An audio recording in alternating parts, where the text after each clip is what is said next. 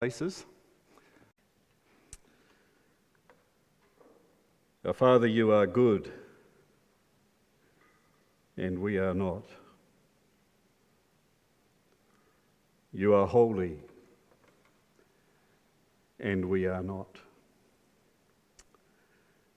So in these next few moments, we pray that your Holy Spirit will come and do his work in our hearts, in our lives, both individually and corporately. Father, forgive your servant, for his sins are many, and we have come this morning to see Jesus. We pray this in his name. Amen. There was a mum who arrived home one day and found a letter on the table in the living room addressed to her. And with very trembling hands, she opened it and began to read. This is what she read. Dear Mum, it is with much regret and sorrow that I'm telling you I've run away with my new boyfriend. I know how upset you'll be, but I'm truly happy. So please find it in your heart to be happy for me. I found real passion with Ahmed. He's so nice with all his piercings and tattoos and his big motorcycle. But that's not all, Mum. I'm pregnant. Can you believe it? Ahmed says we'll be really happy in his trailer in the woods. And he wants to have more children, and that's always been one of my dreams. I've learned that marijuana doesn't hurt anyone. So we've decided to sell it to help support ourselves and our children. In the meantime, please pray for the medical profession to find a cure for HIV. I pray every night for Ahmed to get better. He deserves it. Don't worry, Mum. I'm 16 years old now and I know how to take care of myself. Someday I'll return so you and Dad can get to know your grandchildren. Your daughter, Judith. P.S. Mum, it's not true. I'm over at Sarah's house. I just wanted to show you that there are worse things in life than the report card that's in my desk drawer. Well, for most of us, that's a very unlikely scenario. But just imagine for a moment, what if it were true? How would you respond? Change the scenario for a moment and let's assume that you are a business person, you've got your own business, and what if one of your trusted workers embezzled $20,000 from your business account? Then they fled overseas to the Cayman Islands and they return a few weeks later with empty pockets, this forlorn look upon their face, and they come and they ask you for forgiveness. Would you be hurt? I dare say.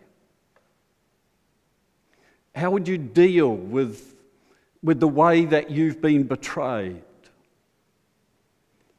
Would you be welcoming? Great to see you. Would you be willing to look past the wrongs that this person has done to you? That's the essence of this letter that Paul wrote long ago to Philemon. It's a personal letter. And Paul's letter here, it's a wonderful letter because it's a letter that contains forgiveness or asks gives a message of forgiveness. It talks about second chances. It talks about mercy and grace. It's a message about what it means to be heirs of Christ, the equality that we have in Christ together as his people. And it reveals something of the power of the gospel to transcend boundaries, whatever they may be, particularly social boundaries. But above everything else, there is this overriding message about grace. Somewhere or another, Philemon had contact with the Apostle Paul. Round about 62 AD, and Philemon, after meeting Paul, has found his own personal grace in Jesus. He's become a follower of Jesus. He lives in southern Turkey, in a Roman city called Colossae. There he is a businessman, probably a man of some wealth. He owned slaves, which of course was very common across the Roman Empire during that period of history. And Philemon has a slave. One of his slaves is named Onesimus. As tradition tells it, it's likely or believed that he stole some property and he ran away. According to Roman law, if he was caught, Philemon has every right to flog him, to kill him, put him to death for abandoning his owner. But Onesimus has fled, and he's travelled some distance across the Mediterranean, and he's come to Rome. And there Onesimus has encountered Paul, and he too is now a follower of Jesus. Paul gets rather attached to Onesimus. Maybe Onesimus visited him in prison, brought him some food, some parchments to write on. They obviously became friends, and during the course of conversation, Onesimus confesses to Paul what he's done against Philemon. And so here's the letter that Paul writes to this businessman back in Colossae. And he's telling Philemon, Onesimus is here. I've got him. But Philemon, I want you to know he's a changed man. And I'm going to send him back to you. In fact, Onesimus is the one who's carrying the letter. Onesimus is coming back to you, and I want you to receive him. Welcome him back into your family. You note how Paul refers to Philemon in the opening text that Phil read to us?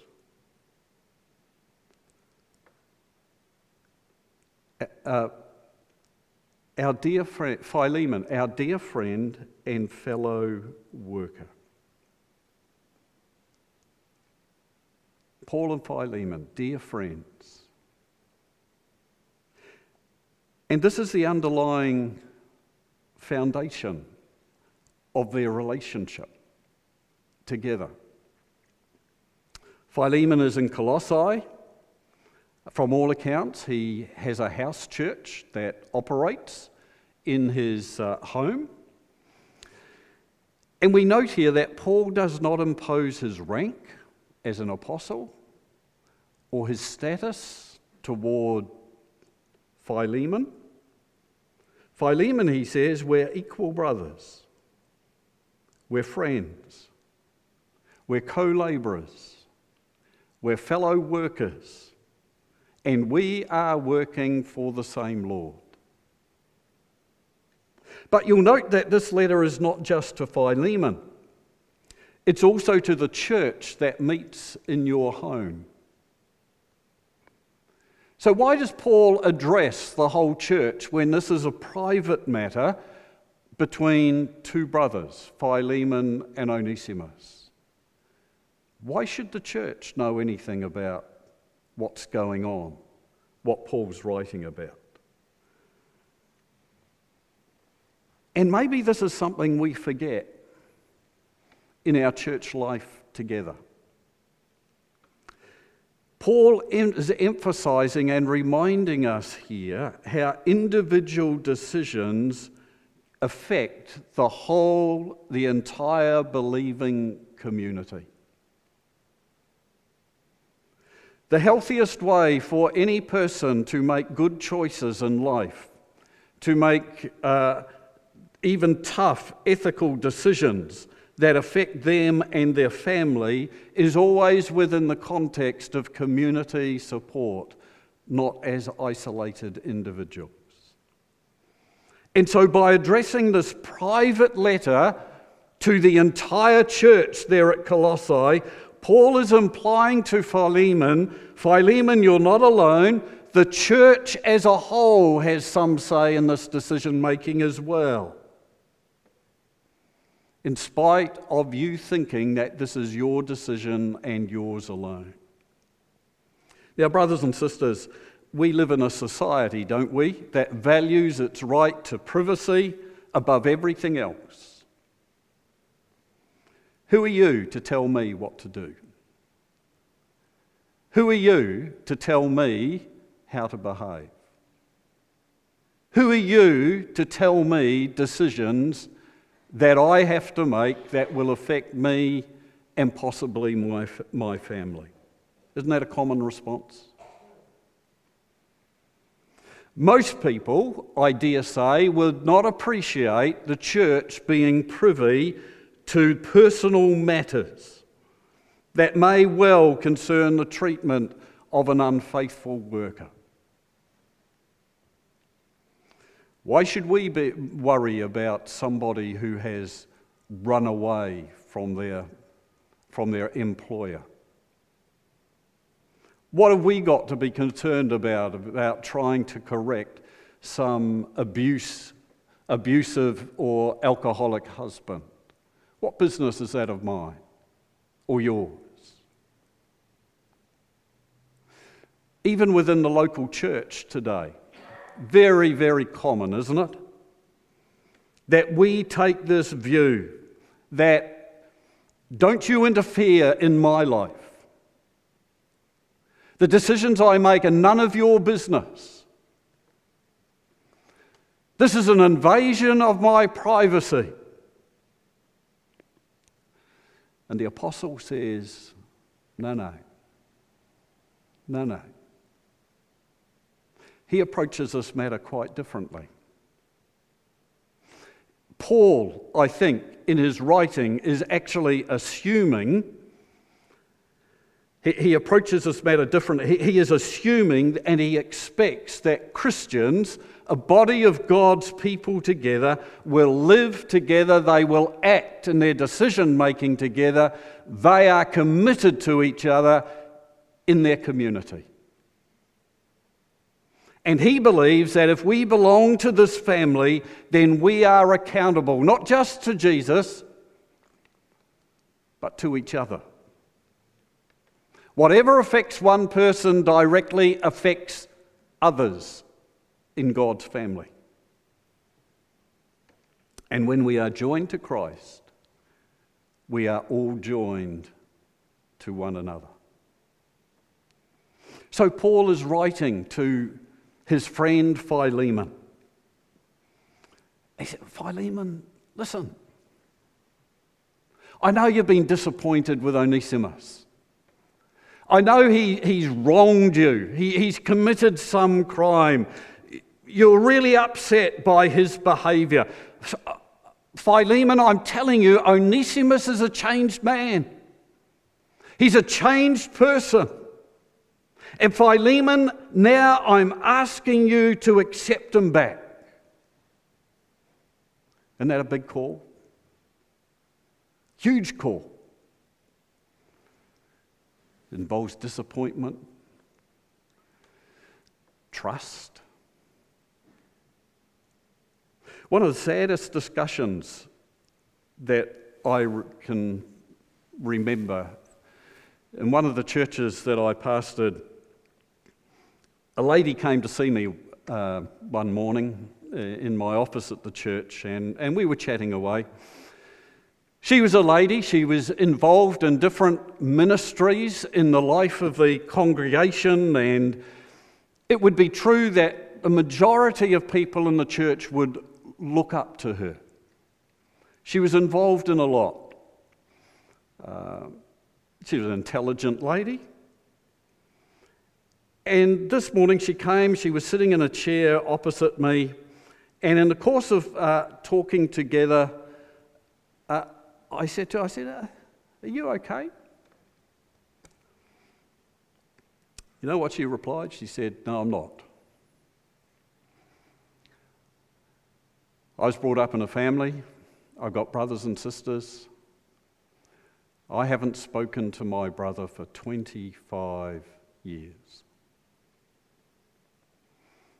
I almost fell out of my chair. I mean, here was a lady of standing in the church, and she has not spoken to her brother for 25 years. I can't comprehend that. I can't understand it. I said to her, well, why not? 25 years is an awful long time to have that distance between you and a brother. Well, we had an argument, and neither of us could say sorry. So we haven't spoken to each other for a quarter of a century.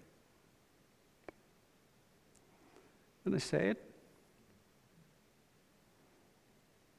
That's sad. Brothers and sisters, we have been joined together in Christ in order to learn how to work together for the sake of the kingdom of Jesus. And it's only when all of us benefit from the gifts and the encouragement that we bring to each other that the church of the body of Christ can truly operate. It's only when we seek the welfare of others, the good of others, it's only when we treat each other with the sense of genuine love and mutual respect will conflicts start to be healed and begin to fade away. I've often asked myself a question which is probably relevant to each one of us. Why is it that we feel that people should forgive us, but we have such a hard time forgiving others? Paul reminds us that we are called to forgive one another on the basis of love.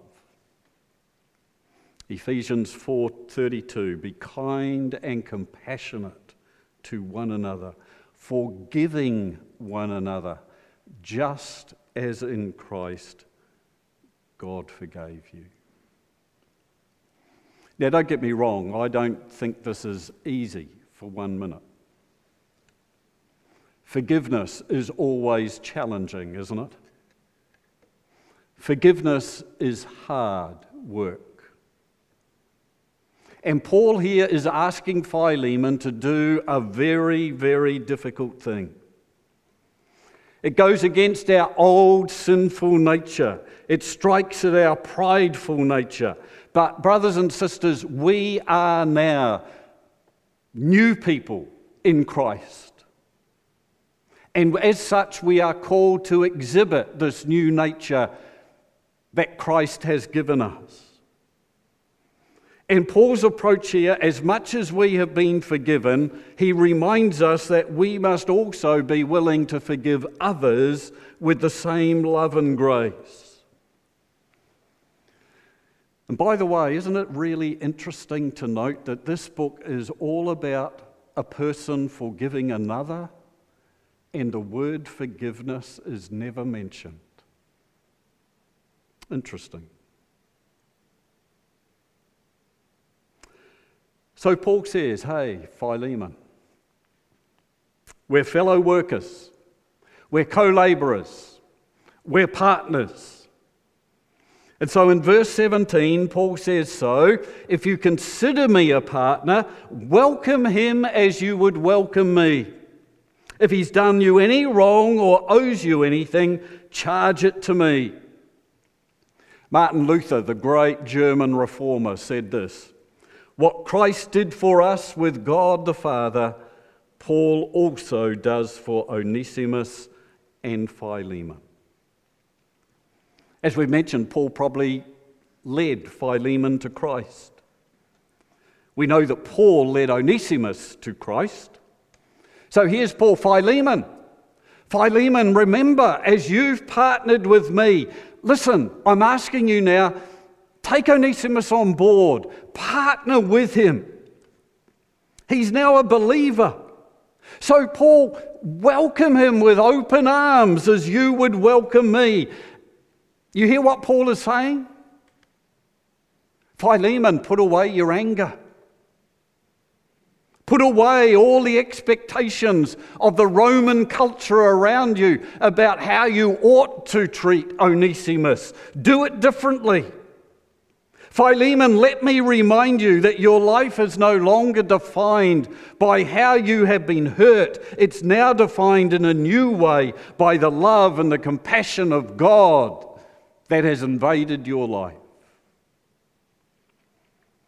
Great Oxford University lecturer C.S. Lewis said, to be a Christian means to forgive the inexcusable, because God has excused the inexcusable in you.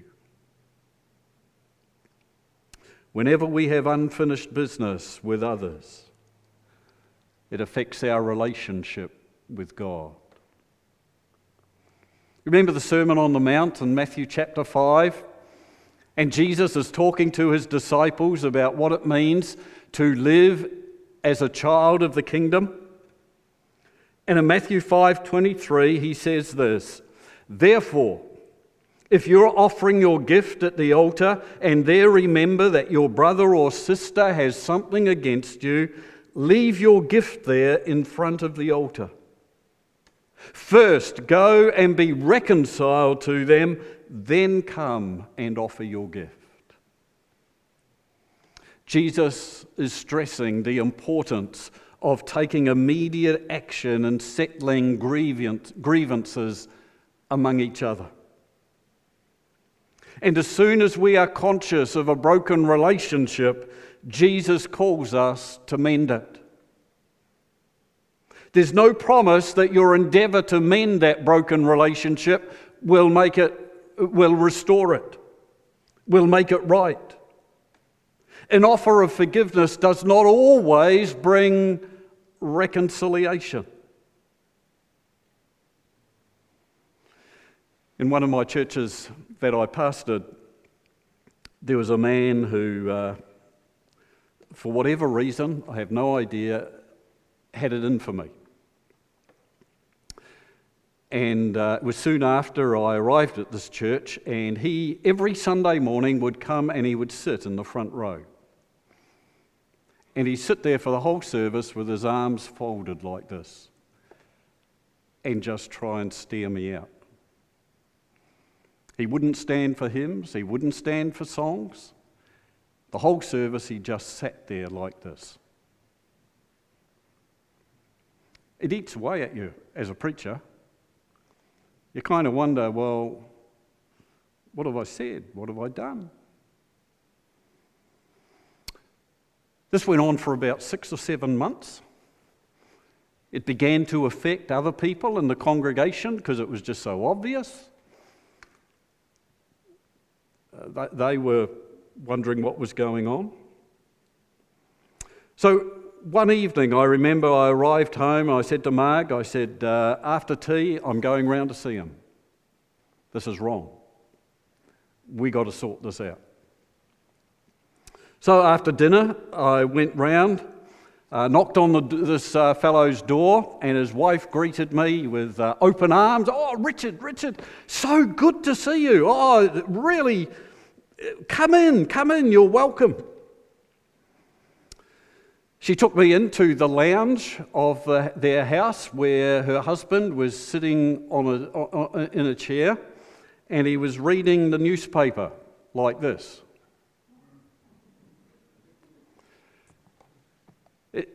His wife came in and said, so-and-so, Richard's here.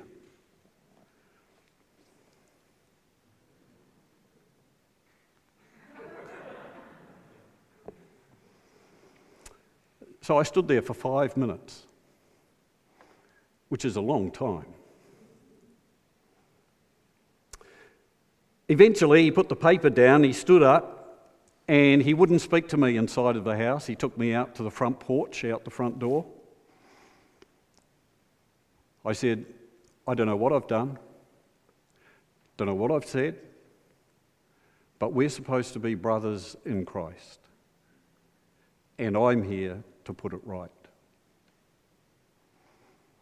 We chatted for a little bit. I did mostly listening. He vented himself. And I said, well, I'm simply here to say I'm sorry for whatever it is I've done. I'm here to restore, if possible, the relationship. And I put my hand out to shake his hand and say, can we pray before I go? And he simply turned around, went inside, shut the door. That was it. Overtures to repair relationships can often be rejected. There's no guarantee. So I ask you this morning, in your life, are there amends that you have to make?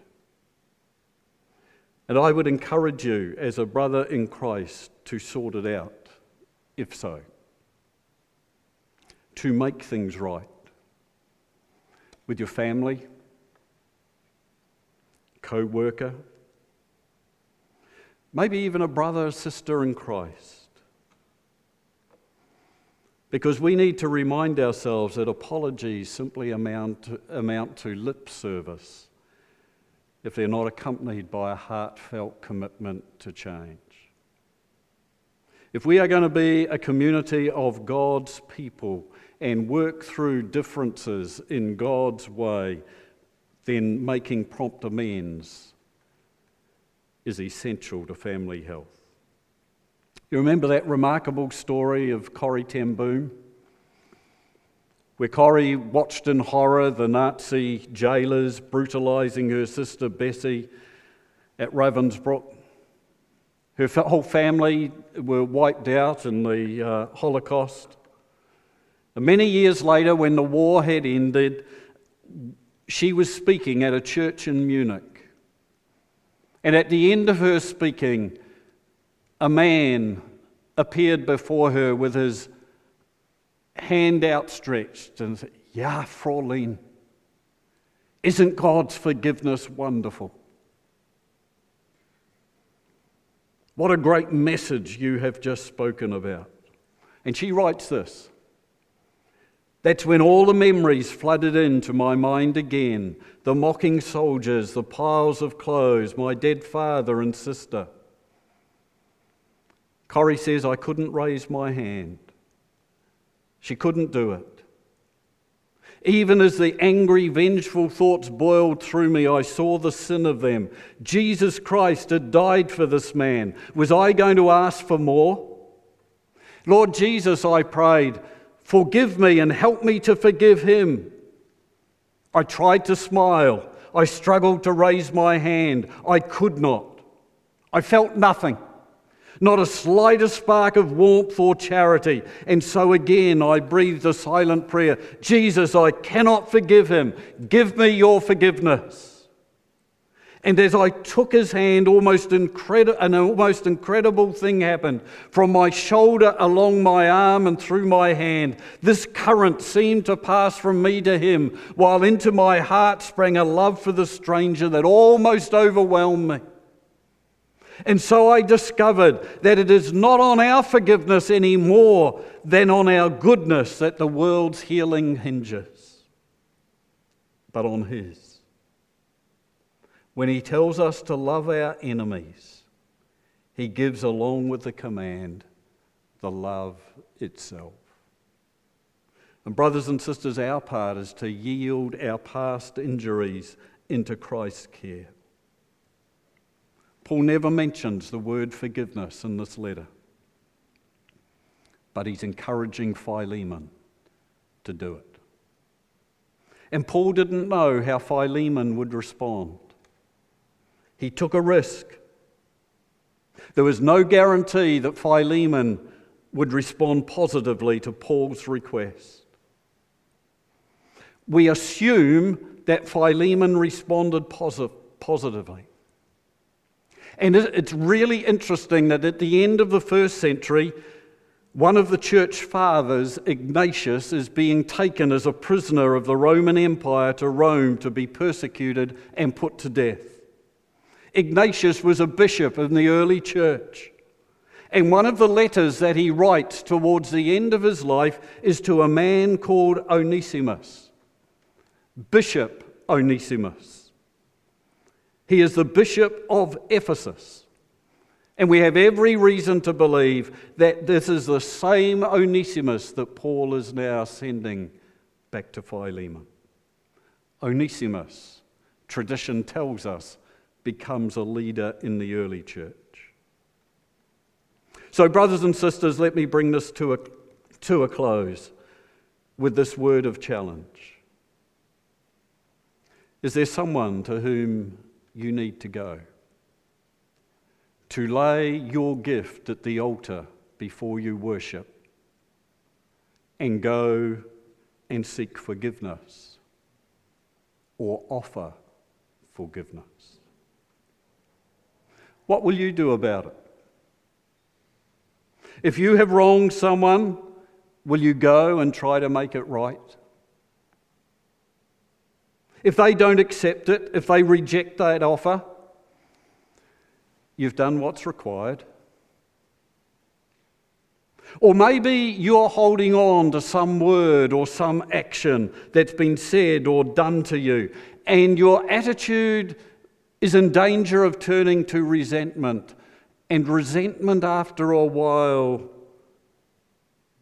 becomes bitterness. And that's a heavy load to carry. I don't know where you are in your walk with God. I don't know what's in your heart. But maybe there are some here this morning who need to take a moment to speak to the Lord about it. During World War I, a German soldier dived into an out-of-the-way foxhole. And as he dived in and raised his head, there lying in the hole was a wounded enemy, a British soldier. He was soaked in blood. He was only minutes from his death. And the German soldier looked at him. He was touched by this man's plight. And the German soldier took his water bottle and offered him some water. And through the small kindness, a bond was created. The dying man, the British soldier, lay there. He pointed to his shirt pocket, and the German soldier went over and took out his wallet, and he removed some family pictures, and he held them up so that the wounded man could look upon his loved family just one last time. And with bullets raging over them and war all around, these two enemies were for just a moment friends. What happened in that shell hole? Did all wars cease to exist? No. Was every wrong made right? No.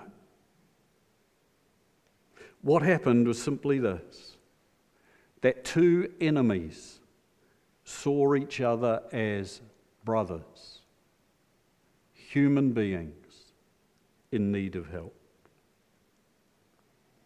Brothers and sisters, this is forgiveness. And forgiveness begins by rising above the war, looking beyond the uniform. It's choosing to see each other not as a foe, maybe not even as a friend, but as a fellow soldier longing to make it home safely. So what about you? Is there a wounded soldier in your life? Is there someone that God may well be calling you to care for? Jesus says, go. Be reconciled. Forgive one another, just as God in Christ has forgiven you. Let's pray.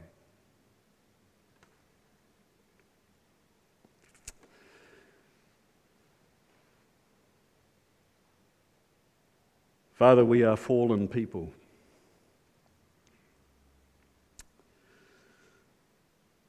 We often use a lot of words. We sing a lot of songs.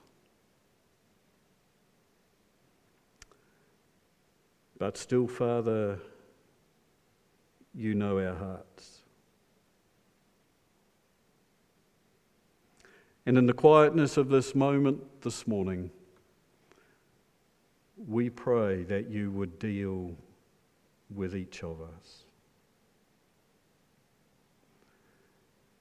Father, sometimes it's hard to forgive. Sometimes we harbour words and actions that have offended us. How often we've taken them the wrong way. So this morning we come again and ask for your mercy and your love and your grace to wash us clean. And if there be somebody to whom we should go, Father, give us the courage. Give us a spirit of humility that we might be willing to receive and offer forgiveness to whoever. Deal with us, Lord Jesus. We pray in his name. Amen.